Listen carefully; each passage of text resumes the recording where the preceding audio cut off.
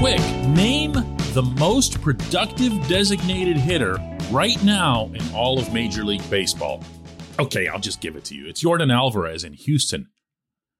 But name the second one. You can do that. Good morning to you. Good Thursday morning. I'm Dejan Kovacevic of DK Pittsburgh Sports.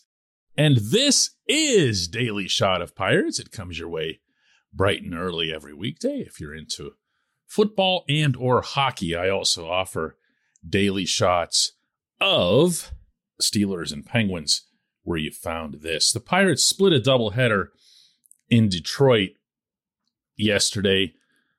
The first game went 3-2 to the Tigers, and the second went 7-2 to the Pirates. And all I really get out of that is that this team will never, ever, ever again sweep someone. You do realize that this sweep reverse streak, if you want to call it that, includes not even sweeping a team in one of these cheesy 2-game sets.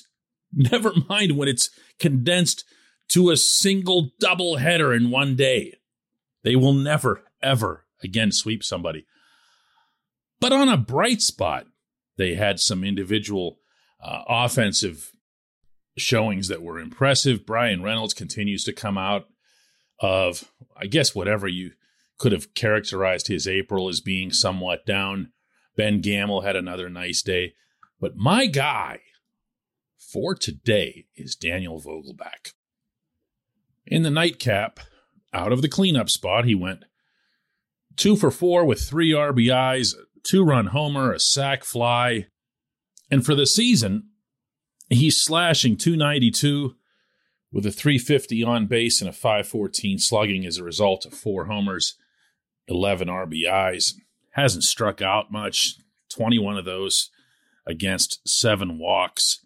He's just been really consistent. And I feel like because when he arrived in Pittsburgh, as opposed to Bradenton, meaning PNC Park, that a lot was going to get held against him immediately because of the collective decision of Derek Shelton and management to have him bat leadoff. Because when Vogelbach, who is a stocky dude, 6 feet tall, 270 pounds, he's not overweight. He really isn't. He just happens to be one of those barrel-chested types with the big, broad shoulders and not at all slender in any capacity.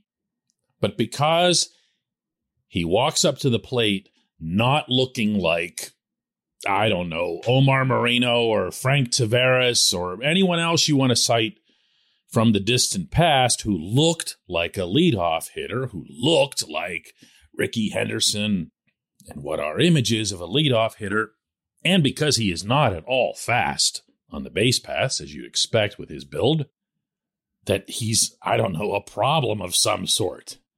When in fact, as Shelton had explained way back in Bradenton when I was down there, Vogelbach was going to be used in certain games against certain starters at leadoff because last year, when he was with the Brewers, he led the entire major leagues in pitches seen per plate appearance. And he wants, as the Pirates all want, as all teams do, to milk the opposing starter for as many pitches as possible. So if they are getting you, as they tend to do, you can knock them out of the game that much earlier by stacking someone who has a high PPA, as the stat is known, atop the order. Vogelbach did that.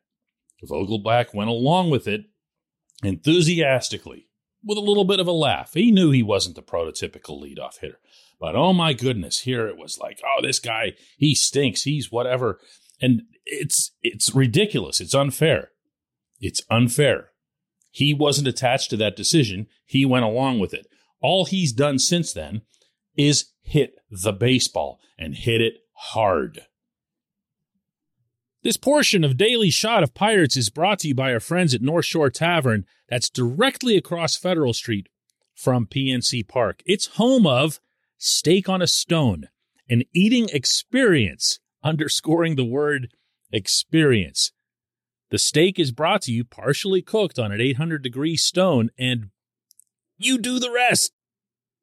It's a ton of fun, it's a great meal, and it's a baseball atmosphere like no other in Pittsburgh. North Shore Tavern, right across Federal Street from PNC Park. DHing is a weird job, and of course it's an unprecedented job when it comes to the Pirates, at least on any kind of full-time basis. This is the first full year of the universal DH, so that position now is a position in our city. And as such, it has to be filled.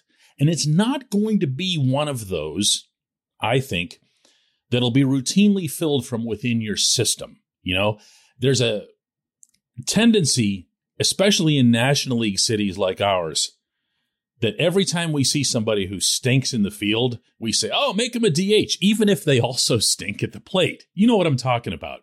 Like Pedro Alvarez was the classic case of that. Make him a DH or send him to the American League. They could use him as a DH. Well, no, Pedro's problem wasn't that he couldn't catch the ball. It was that he couldn't hit it often enough. He couldn't make enough contact. So who wants a DH, a designated hitter who can't hit? Vogelbach, I can tell you from watching him in Grapefruit League ball, can play first base. I mean, he's not terrible there, and I dare suggest he's better than Yoshi Tsutsugo, meaning like at everything, but including first base. I could be wrong about that. I'm, considering small and personal sample sizes here. But here's what I do know. He can hit. This, meaning a month and change, is a small sample size as well, but at the moment, he's ahead of Bryce Harper, Giancarlo Stanton, Shohei Ohtani. He's ahead of all of them as people who are DHs. By the way, Andrew McCutchen has been mostly a DH with the Brewers. He's miles ahead of Kutch. Miguel Cabrera, Nelson Cruz, guys who mostly of the names that I've given you on this list are being paid astronomical amounts by their respective teams. And here's Vogelbach on a 1-year, $1 million deal, outperforming all of them except for Alvarez. Here's what Andy Haynes had to say about Vogelbach after the game last night in Detroit to Alex Stumpf, our beat reporter at DK Pittsburgh Sports. Yeah, I mean, Vogie, he's shown it. He has, it's legitimate major league power to all parts of the park. And he's going to get to that power by continuing, being very selective in zone. And then when they throw it, over the heart of the plate, he's got a chance to leverage the baseball. He can do that. Now, first ball today to right was, the ball's 103 or 104 miles an hour at 20-something degrees. I was a little bit shocked that it didn't travel further. But then the second one, was a no-doubter, in a pretty big ballpark. So, yeah, it's in there. And, we've talked about Bogey's ceiling as an offensive player and being so productive. And you're seeing that because he is going to get on base. And then, he's showing the type of power he has, too. Just as an aside, I love the way hitting coaches talk. Hitting coaches are so not ever focused on outcomes because they know that in baseball, the art of hitting really doesn't have all that much to do with outcome, whether or not you got a hit, whether or not you hit a moonshot, or whether you just skied one that happened to plop in somewhere in the outfield because of a violent shift they had going on. Hitting coaches are just, wow, what a ridiculously hard job that is. Anyway, this is a good hitter the Pirates have. And despite his age, in all likelihood, he would remain affordable. And if the team chose, he could be retained probably pretty easily. And in turn, spare the team from having to take a younger player or a prospect and say, hey, we're just taking you off the field. We're going to make you a DH. That's just not something that you see. So when you see Vogelbach out there and you think he's doing great and you think it doesn't matter because he's going to be gone next year, you're probably right, but you can't know that. You can't know that. When we come back, just one question.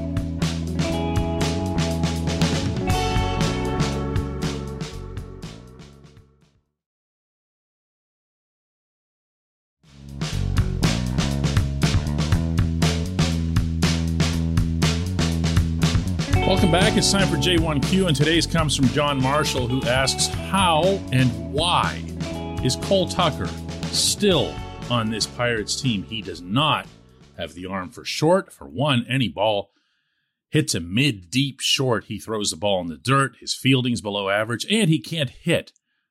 There are better choices on this team. It's time to DFA him.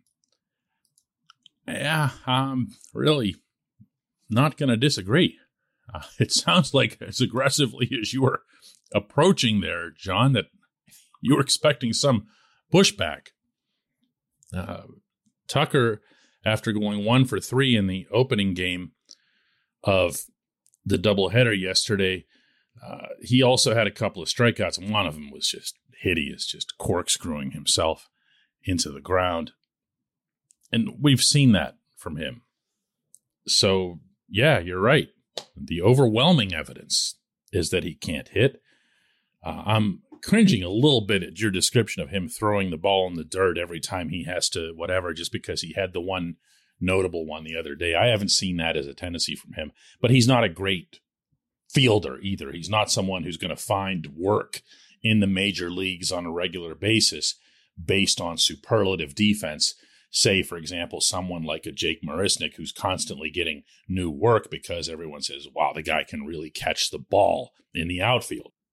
All of this with Tucker, including going back to last season, feels like what I think it actually is, and that is the Pirates just giving him every chance, especially since they felt like, and they could be wrong, they probably are wrong at this point, that he had found something, that he had unlocked something in the lower portion of his batting stance when he started really driving the ball last September.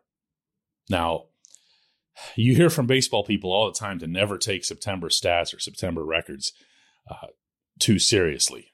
That's because a lot of teams are trying different things. You have players getting recalled from the minors because the minor leagues usually end in the first week of September. So there's an influx of those guys as rosters expand. So the caliber of baseball in general is not as great. Nobody's getting all amped up about the games themselves unless they're one of the 2 or 3 teams that are involved in a pennant race that deep into a season. So I mean, I hate to do that, but I also hate to not do my job. This kid is tremendous. It's impossible to not love Cole Tucker.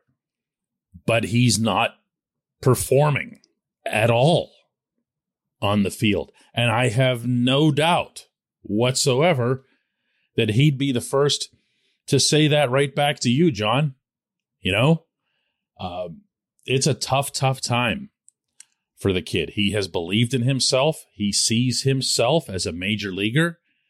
He sees himself as having the talent, the toughness, and everything else to be in Pittsburgh, to contribute in Pittsburgh. But he isn't hitting. He isn't hitting.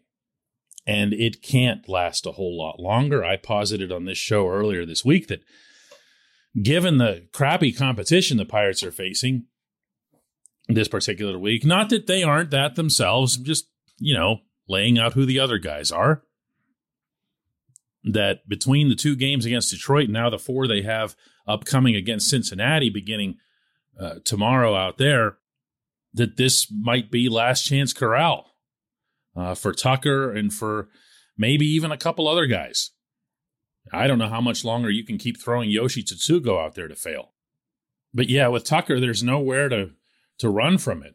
I mean, I didn't even mention, and I'm going to here, that in his 48 official at-bats this year, he struck out 20 times. I mean, that's half of every time he goes up there. That's not a big league hitter. That's someone who's drowning at this level. So if you DFA him, somebody picks him up, somebody picks him up. If you DFA him and he makes it back to the minors, maybe you can start something over again, presuming there's room down there in AAA. Your best prospects for the middle infield in particular are still a level down in Altoona. But, at some point you just have to say, listen, it ain't there, I appreciate the question, John. I appreciate the way you asked it. I appreciate everyone listening to Daily Shot at Pirates. We'll do another one of these tomorrow.